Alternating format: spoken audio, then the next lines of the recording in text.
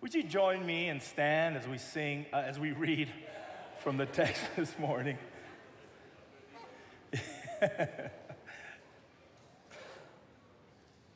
We'll be reading from the Gospel of St. Mark, chapter 2, verses 23 to 28. One Sabbath, he was going through the grain fields, and as they made their way, his disciples began to pluck heads of grain. The Pharisee said to him, "Look, why are they doing what is not lawful on the Sabbath?" And he said to them, "Have you never read what David did when he and his companions were hungry and in need of food? He entered the house of God when Abiathar was high priest and ate the bread of the presence, which it is not lawful for any but priests to eat. And he gave some to his companions. Then he said to them, the Sabbath was made for humankind, and not humankind for the Sabbath. So the Son of Man is the Lord, even of the Sabbath," the word of God. Please be seated. Today, we're going to talk about the Sabbath. One of my most favorite, it probably is my favorite Adventist distinctive, though it is not ours, it is one of my favorites, the Sabbath, because the Sabbath is good news. These are some people who've been through some trying times, because I said the Sabbath was good news, and everybody's like, "Well, Pastor, you didn't grow up in my house." Let me try it again, because the Sabbath is good news. Yes, the Sabbath is good news. When we are faithful to live out the biblical Sabbath, it has wellness in store for us and for our neighbor. Living in and living through the Sabbath should bring joy into our lives as well as into the lives of others that are around us. 1868. The Adventist Church was still in its infancy, just 8 years old as an organization. They had been struggling through things as a society. There was a civil war, and there were other things happening around them. And just a couple decades before that, there was a great disappointment where Jesus didn't show up, and now they've got to put the pieces together. They're still struggling through what they would look like in their identity, but one of the things they had decided by that time was that they would follow the Sabbath. And so the founder, one of the three founders, our foremother, writes this, Ellen G. White: "All who love God should do what they can to make the Sabbath a delight. They can do much to exalt the Sabbath in their families and make it the most interesting day of the week." Now, just a page later, she continues to write, and she says this: "The Sabbath should be made interesting to our families, that its weekly return will be hailed with joy." Can someone say amen to that? Now, I wish my parents read more Ellen G. White. Can I get an amen for that?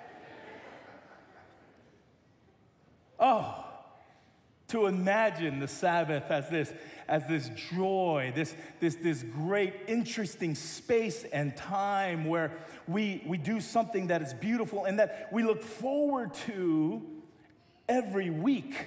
Growing up as an Adventist, it didn't always feel that way. Church, say amen if you hear me.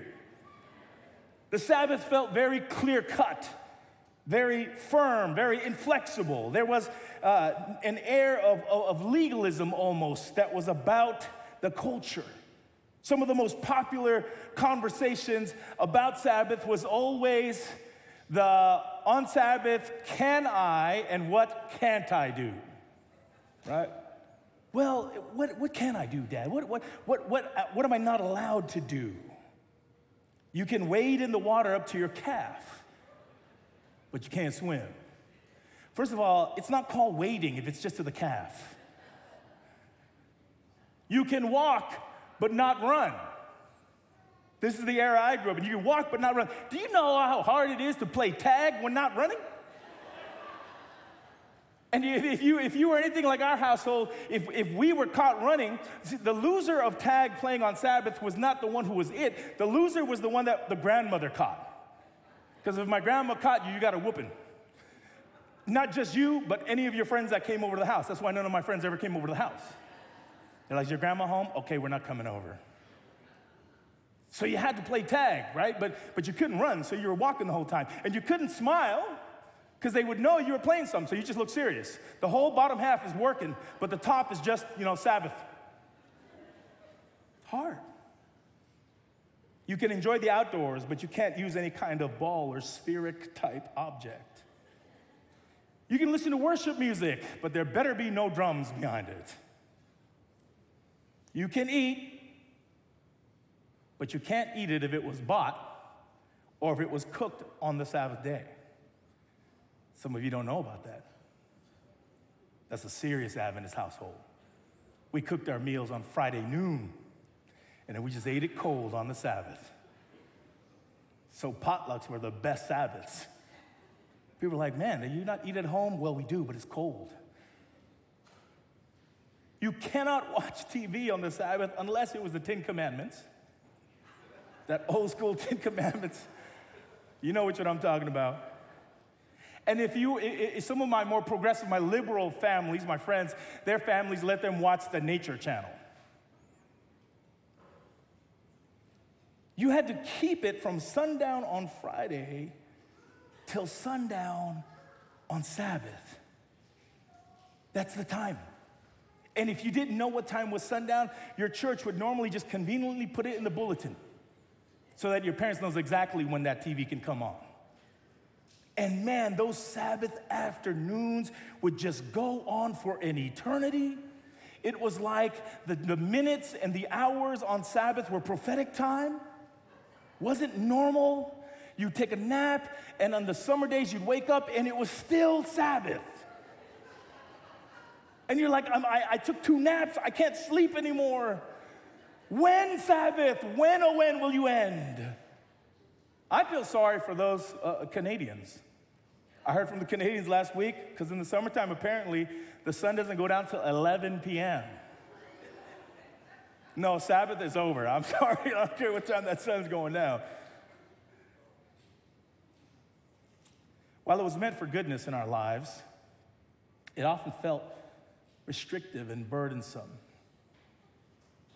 And Sabbath was no longer a place of joy and creativity, but a space and time where I would come and I would serve the Sabbath. Now, where did this come from? Well, let's talk a little bit about Adventist history, because this is a distinctive, and for those of you joining along who know not much about Adventist history, welcome. We're gonna talk a little bit about that today. In the early 1840s, a lady by the name of Rachel Oakes. Look how happy she is about the Sabbath. Now that's someone I want to follow there. Seventh-day Baptist. She and her daughter moves, and they move to a new place, so they find a new congregation. They're no longer part of the Seventh-day Baptist congregation. They join a Methodist congregation, and that Methodist congregation had an Adventist Methodist pastor, and his name was Frederick Wheeler. Frederick Wheeler was kind of running the gap. Look at these happy people. Yes. But that beard game is serious. That's a good beard. And he's going about the circuit, and she confronts him about the Sabbath. And she says, I challenge you to find this. And so he studies it, and he finds that the Sabbath is truly biblical. So he says, okay, I'm going to start going to church we're going to start worshiping on Sabbath. He convinces his congregation. The whole congregation then begins to do this. And as they do, the summer of 1844, remember, in the fall, they're waiting for Jesus to arrive. Jesus is coming in October 1844. This is the summer. A gentleman pulls into their congregation by the name of T.M. Premble. T.M. Premble is a free will Baptist. So he comes into the space, and he eventually becomes a Millerite and a believer in the Sabbath because of this New Hampshire congregation. But time was short, right? Jesus is coming, like he's right around the corner, so we don't need to spread this word out. Let's just hang out together and enjoy these Shabbats. Well, 1844 comes, October, and Jesus does not come. And now they're left wondering what to do next. Well, since we're going to be here for a little bit, Premble decides he's going to start writing. And he writes, and one of these pieces of writing gets to the ears of a gentleman by the name of Joseph Bates. Him and J.N. Andrews. These names may sound a little bit more familiar. Joseph Bates is the one of the triune heads of the frontier leaders of our church, one of the founders. And he gets into this. He's a former sea captain. And he's been all in Daniel and all in Revelation. Remember, the great disappointment just happened not too far from here. So he's on the heels of this. He's trying to make sense of why Jesus didn't come back. And so as he's trying to make sense of all this, he thinks to himself, well, I'm seeing Revelation and I'm seeing Daniel. And maybe Jesus is moving from one part of the sanctuary to another. I'm not going to go too far in the sanctuary because Pastor Raywin's going to hit that next week. But he thinks about the sanctuary idea. And if there's an earthly sanctuary that has the Ten Commandments, then there's got to be a Ten Commandments up in the sanctuary in heaven. And if there is, he just found out about this brand new idea about the Sabbath. So he's like, whoa, so if the Sabbath idea is in that sanctuary, then we've got to keep the Sabbath. And he's thinking prophetically in Daniel and Revelations 11 and 14. And he says, okay, so then this must mean that those who really love God, the patience of the saints, are those who are faithful to Jesus and keep what? Ooh, some good evidence over here. Keep his commandments. So Joseph Bates, raptured by the prophetic eschatological nuance of the day, is spending his time convincing others that the Sabbath really has to do with end times. And if we want to be sure of our election, we must hold the Sabbath strong. Ellen G. White, James White, J.N. Andrews, they all catch up in this, and they're hearing it. So the passages that we saw earlier with Ellen G. White talking about it is her trying to grapple with this idea that, yes, Sabbath is a beautiful thing, and also it's a scary thing. So we see the resonance of this as we move through the generations.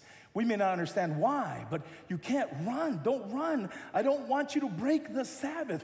Your parents and my parents weren't being cruel to us. They were scared for us. They wanted us to be a part of the elect. So they wanted to make sure you and I weren't breaking the Sabbath. They weren't doing it maliciously or nefariously. They were doing it out of love and fear.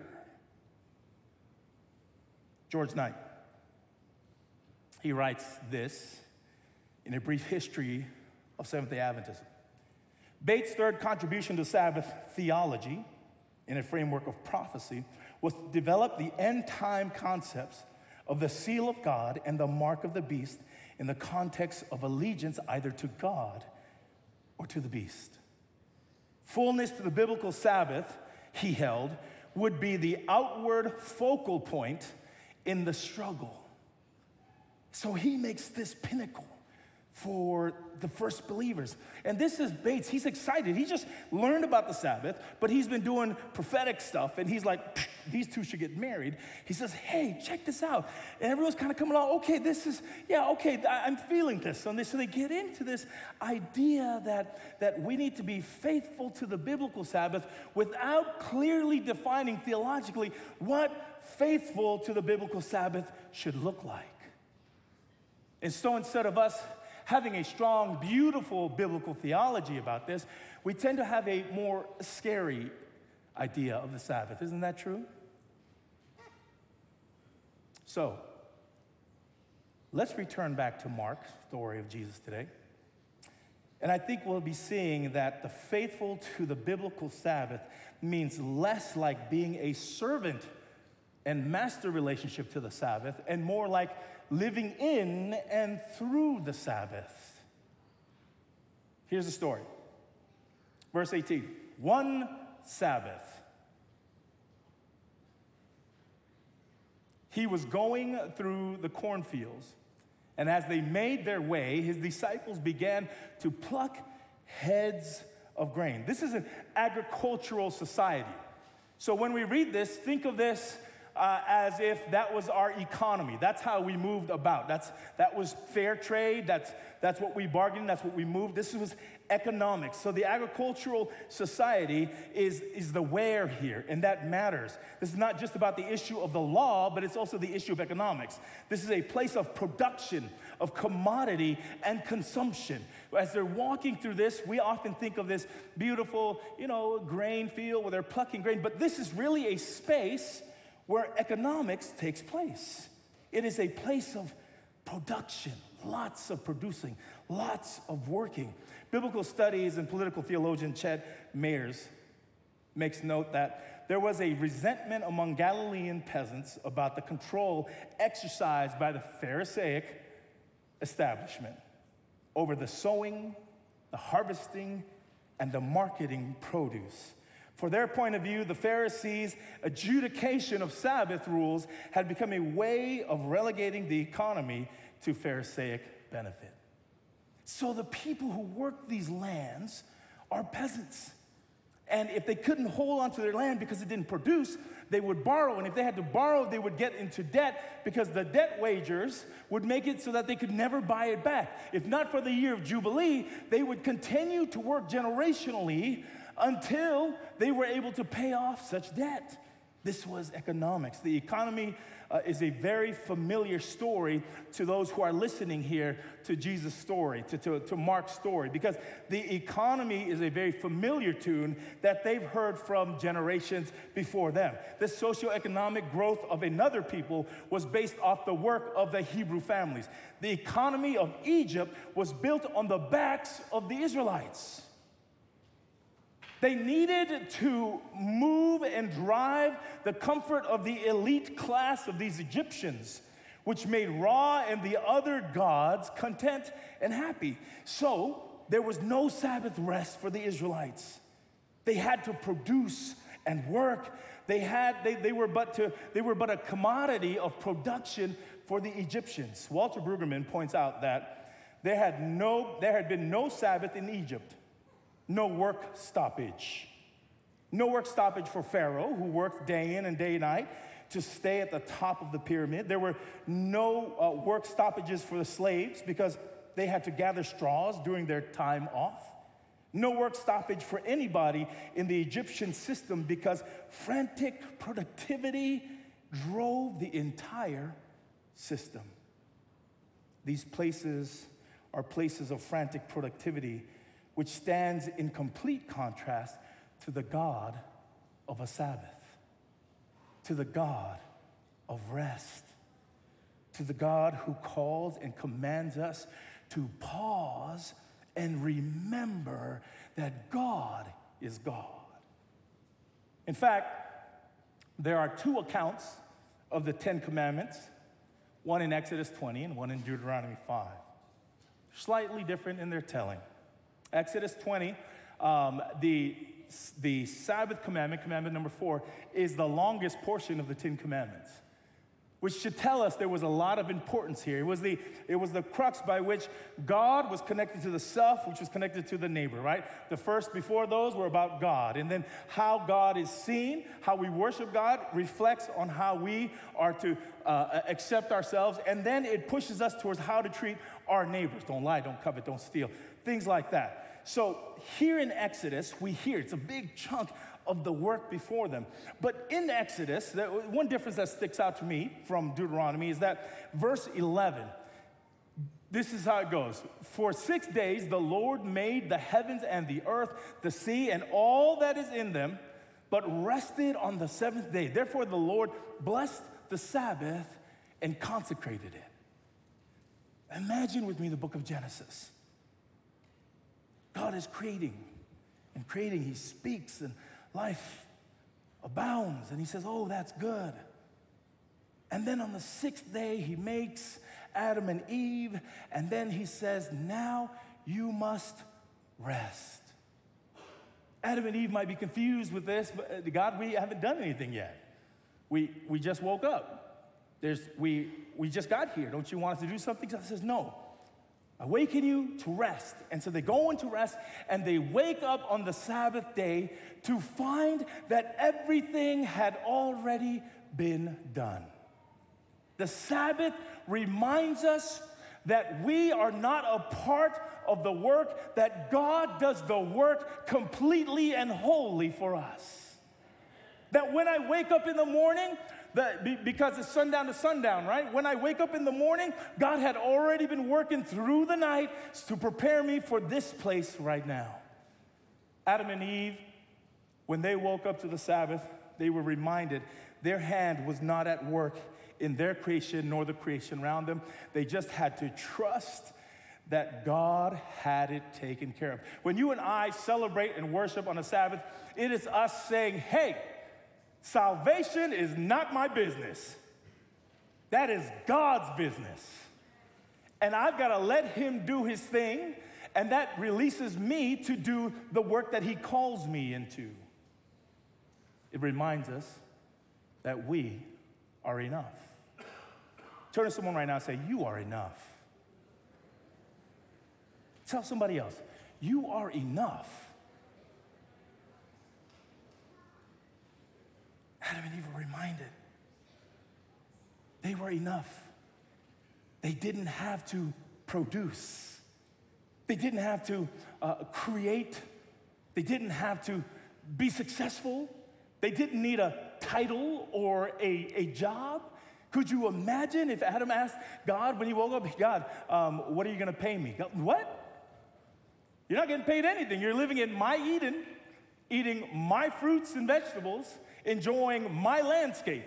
All of this belongs to me. You don't have anything to do with this except to accept it.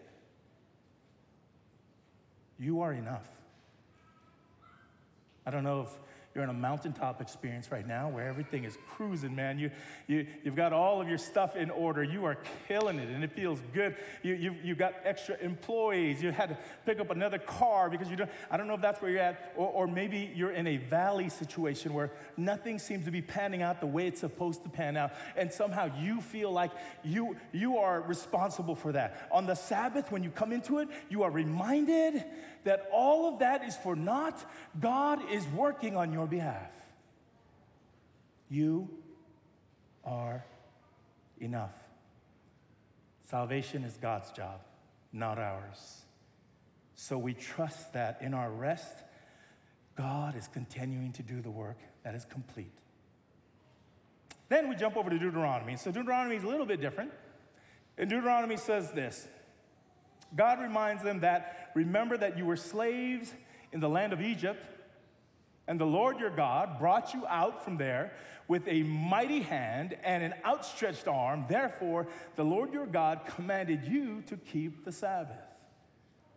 So not only do we remember in creation that God has made us enough, we remember in liberation that God equips us for enough. That, wow, at one point we were under the stronghold of oppression. There was a group who manifested themselves above us and held us down in injustice. And it wasn't because of our doing, but because of God. God frees us, and God frees us that we might rest in him. And remember that our work of agency for goodness in the world is really because of God. So the goodness that I can give and offer my neighbors is something that is divine and beautiful. In Genesis, God awakens them to celebrate a world already complete. In Deuteronomy, God reminds them that God was the one who worked out their liberation. Both places, they were called to rest in God. Where's God meeting you today? Where's God meeting you today and commanding you to rest? What stress did you pull up in here with? What anxiety has been driving you crazy? What is it that is weighing your heart down? Like you want to get, you want to be here in church, but you can't stop focusing on that text that keeps coming in. You can't think of anything else but that email that you've got to send out. What is it? Before I left to come to the church this morning, I got up, I got ready, and my son was ready before me. That is a miracle of the Lord. Came out, I said, whoa, you're ready? He says, I'm ready, Dad, let's go. I said, hold on, I'm not ready. So I finish up, I put my clothes on, I'm walking to the kitchen door, my daughter comes flying in. She's in her pajamas. Her hair is out, it looks like Simba's mane. She says, Dad. I said, yeah? Where are you going? Church, where we go every week. This time, I'm going to church. She says, wait, I'm coming with you. I said, honey, I've got to go. She says, no, Dad, you can't leave without me. You know when your children say that, you can't, you just feel horrible. They know how to guilt you. Dad, you can't leave without me. I'm just going to church. I'm not getting in a life vest and moving away from you. You can't leave. Fine, hurry up. She dashes to the room, and only but another 20 minutes. What are you doing in there, girl? She comes out, and she's pulling her, Dad, let's go. She runs to the van. I get in the van door. She gets in the van. She's all flustered, I open the back door for the van, and then Leo's walking to the van. She sees him in the mirror. She says, Dad. I said, what? She's like, is Leo coming to church? Yeah, of course Leo's coming to church. We all go to the same church. She's like, no, tell him to stay. I said, no, we're all going to church. She says, okay, well, I'm going to come with Mom. Bye.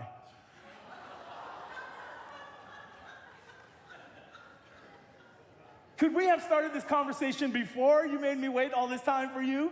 And go through my anxiety and my stress and my guilt. I've got to wait for my daughter, and she just leaves me like that.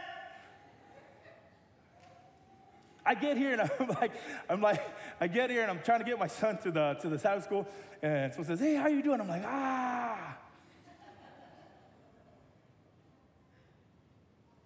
What is it that you've carried into this space? Is it grades? Is it dating? Dating today is just exhausting.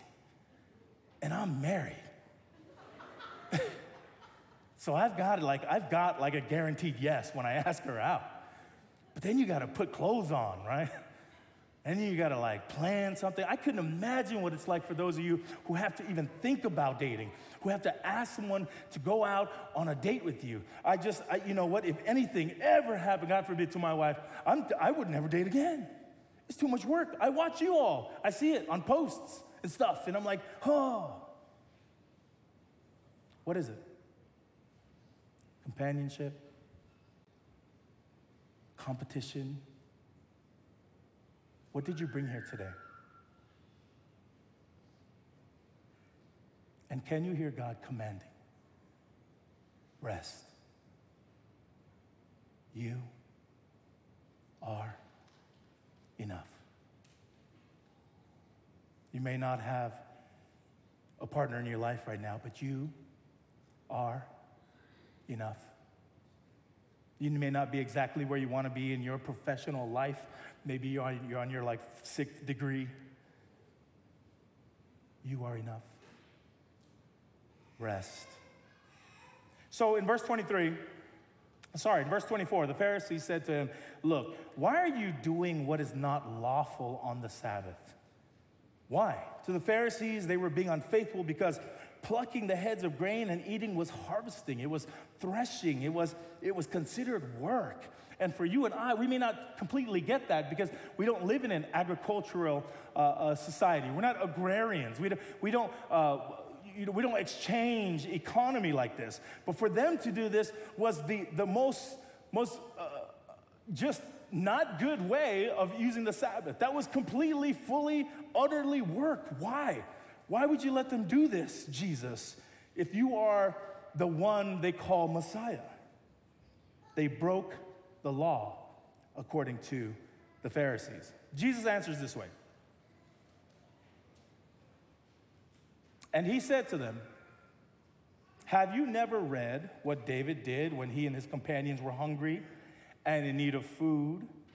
He entered the house of God when Abiathar was high priest and ate the bread of the presence, which is not lawful for any but the priests to eat, and he gave some to his companions.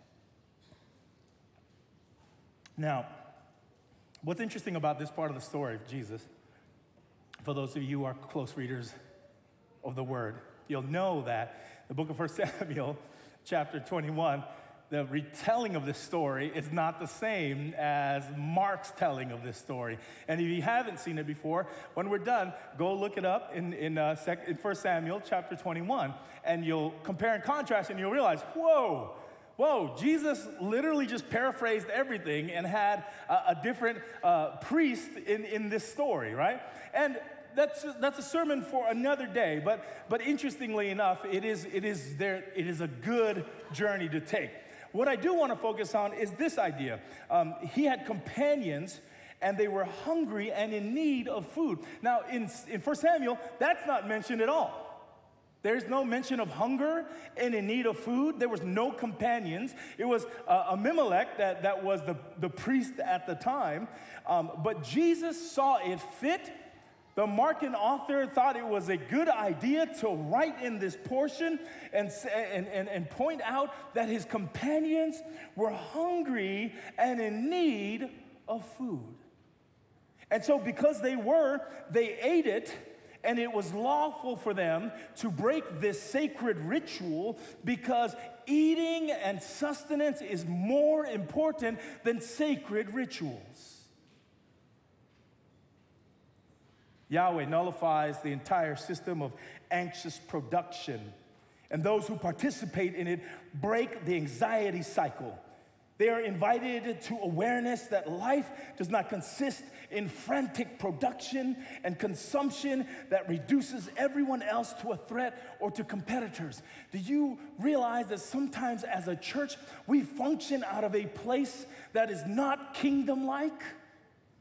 When we see others as competition, when we see others as a threat to us, when we try to work the church like it's a business.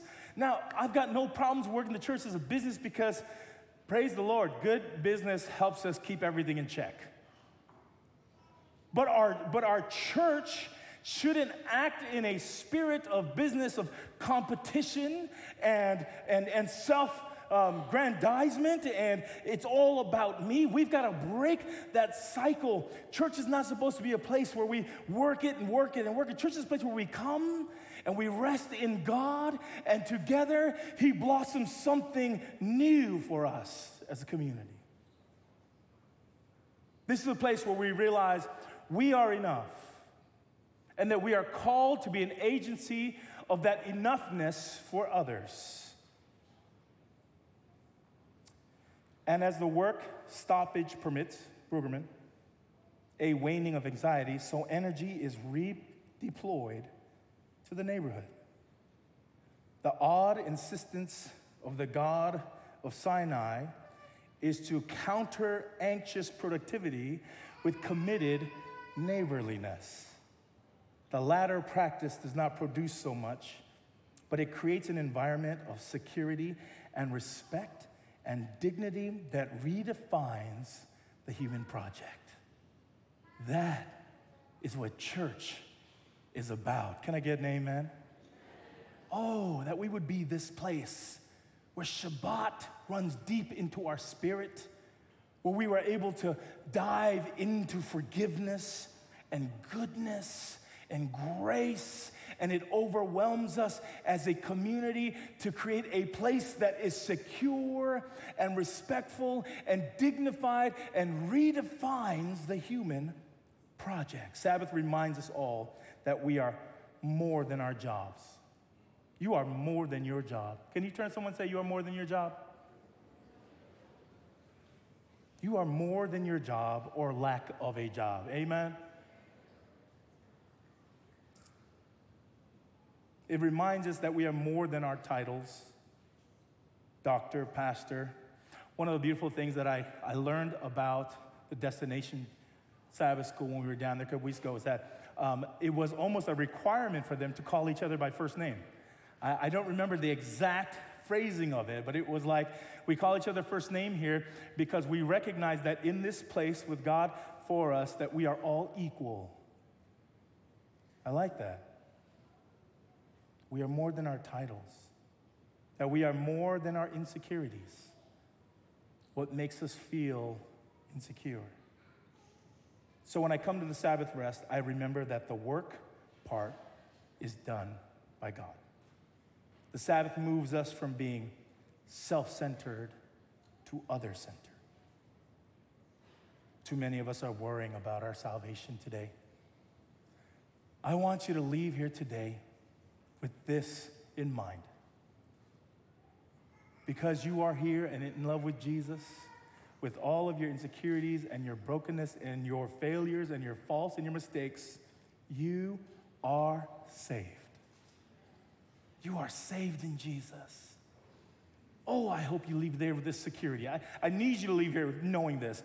Yeah. We're full of mistakes. Yes, we're full of failures. Yes, we don't have it all right. But salvation is not up to you.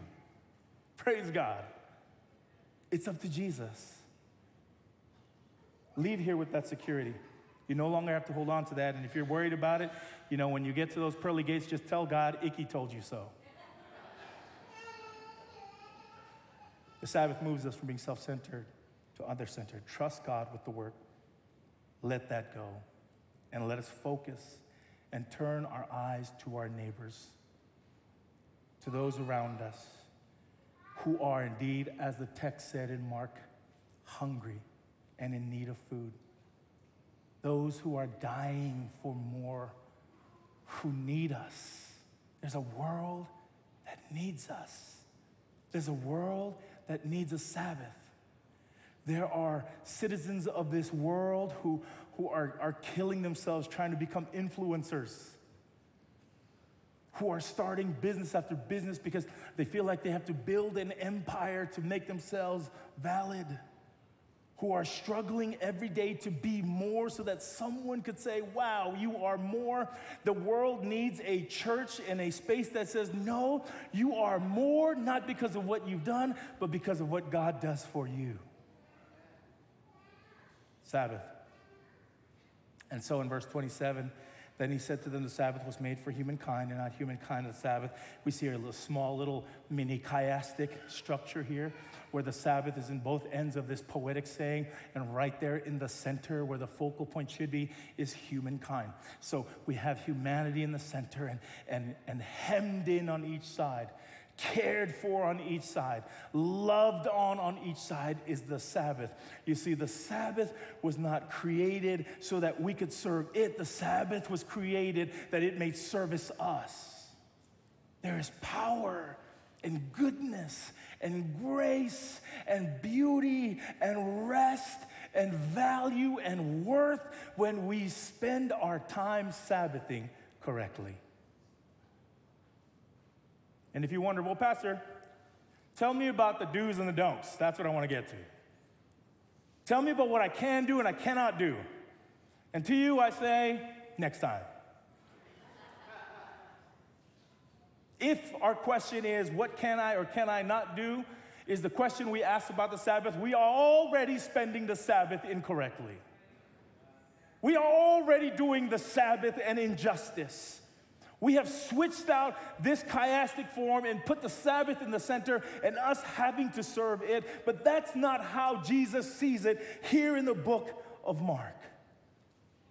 As Sabbatarians, as Sabbath keepers, to be faithful to the biblical Sabbath means to live fully in the experience of trusting God that you in this moment, whether doing amazing or in failures, whether in great conditions or struggling, you are enough.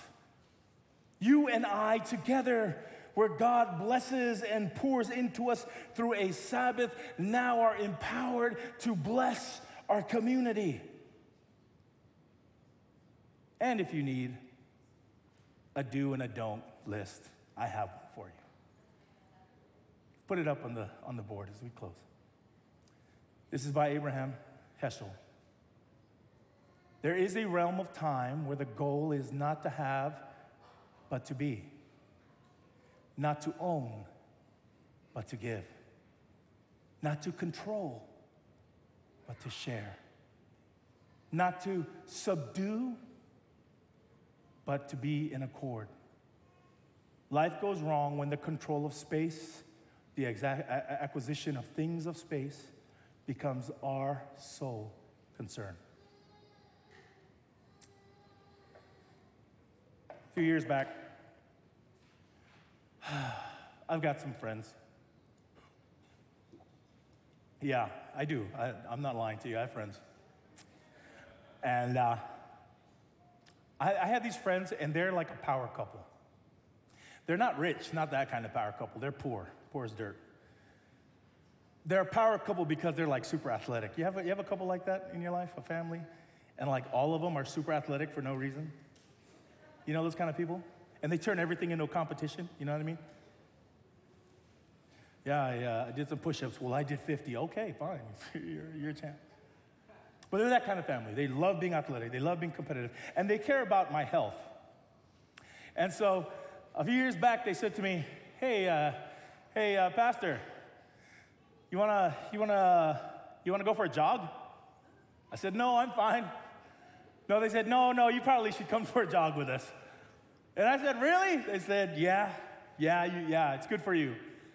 And so I said, okay, well, let me try this jogging thing. They said, listen, this is what we'll do. In 3 months, we'll do a 10K. I said, a 10K, what's K? I'm American, give me the miles. And they said, it's a 10K, it's a normal name. We'll go down, there's a starting line, we'll run the 10K, okay, great. And so they said, we'll train you. And so, they're training me, like first we start walking, and then we walk a little bit faster, and then, we get to like this jog, and it's feeling pretty good. I'm amped up, I buy the gear that joggers have, I've got these cool stuff, I've got a headband on, and we get down the day of, it was a Sunday, we get there early so we can get our numbers and get to the finish, get to the starting line. And so we get down, we get the numbers, and when I got there, I did notice something that I didn't know would be, there's a bunch of vendors who give free things away. And that's like my Achilles heel, right? And so I'm like, oh, snap, that's free. So I'm like going from vendor to vendor, talking to them, just taking their stuff. And then they started giving food for free, which was like really my thing. So I'm over here, I'm like eating bananas, I'm just going, and the couple says to me, hey, we're gonna go to the starting line. Are you gonna come? I said, hold on, I'll meet you there. I've got some things I gotta take care of here. Some power bars, some bananas. And they said, okay, yeah. We'll see you at the starting line. So I said, okay. So I'm getting my stuff. I'm in the vendors. I'm getting my stuff. And then I hear 2 minutes to start. And I realized something. I had no idea where the starting line was. I was so busy eating, I wasn't paying attention to where any of the instructions were. So I'm like running around the crowd. I get to the crowd, and I'm standing there. I hadn't heard one instruction from anyone. I see the couple there. They're, probably about, 30 feet ahead, and I'm yelling at them, and they kind of look at me, and then the gun goes, and then we take off, and they disappear into the crowd. And so, now I'm, trying to pace myself, because I want to catch them. So I'm, running, and I realized that all the training I did wasn't enough, because I'm not very good at running.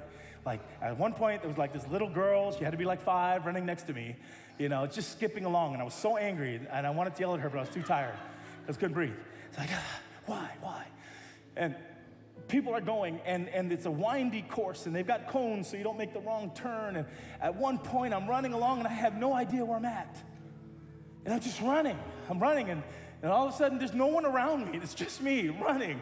And I said, I think maybe I took a wrong turn. But my spirit said, just keep running. I said, all right, just keep running. And I keep running, and all of a sudden I see some cones, and I jump into the cones, and I'm running, and then I see people again, and they're cheering me on, yeah, good job. And I'm running along, and I don't see anyone. I don't see my friends, and I'm coming around the turn. As I'm coming around the turn, it is clear to me that no one has finished the race yet. That I am the first person to cross the finish line. So at this point, I'm like, yes, I am the man. And I'm running down the middle. I'm giving people the side high fives that I don't know. And they're like, no, sir, what are you doing? I'm here first. I run through the finish line. I get there, I'm breathing heavy. And I thought, man, I'm pretty darn amazing.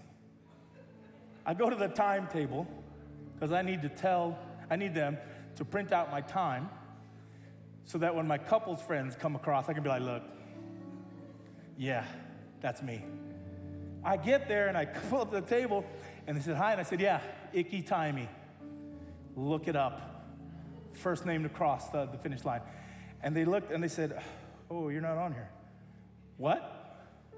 Look again. There can't be any others. There's only one Iki in the world. They look it up again. They said, no, sir, you're not on here. I said, can you search the whole database? Where am I? And they looked, the lady said, oh, here you are.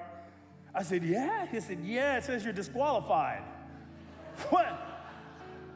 Wait, what? He said, yeah, you got disqualified. It said here that you crossed a bunch of cones. Were you the one running around out there? We saw you. I was like, oh, what? They said, yeah, sir. I'm sorry. You don't get a time check. You didn't finish the race.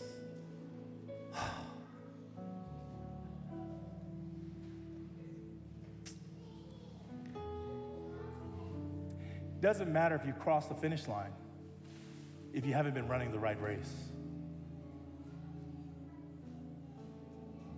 The Sabbath matters when we Sabbath correctly. We can't get to heaven and say, God, I kept your Sabbath the whole time. And God said, yeah, but you've been running the wrong race.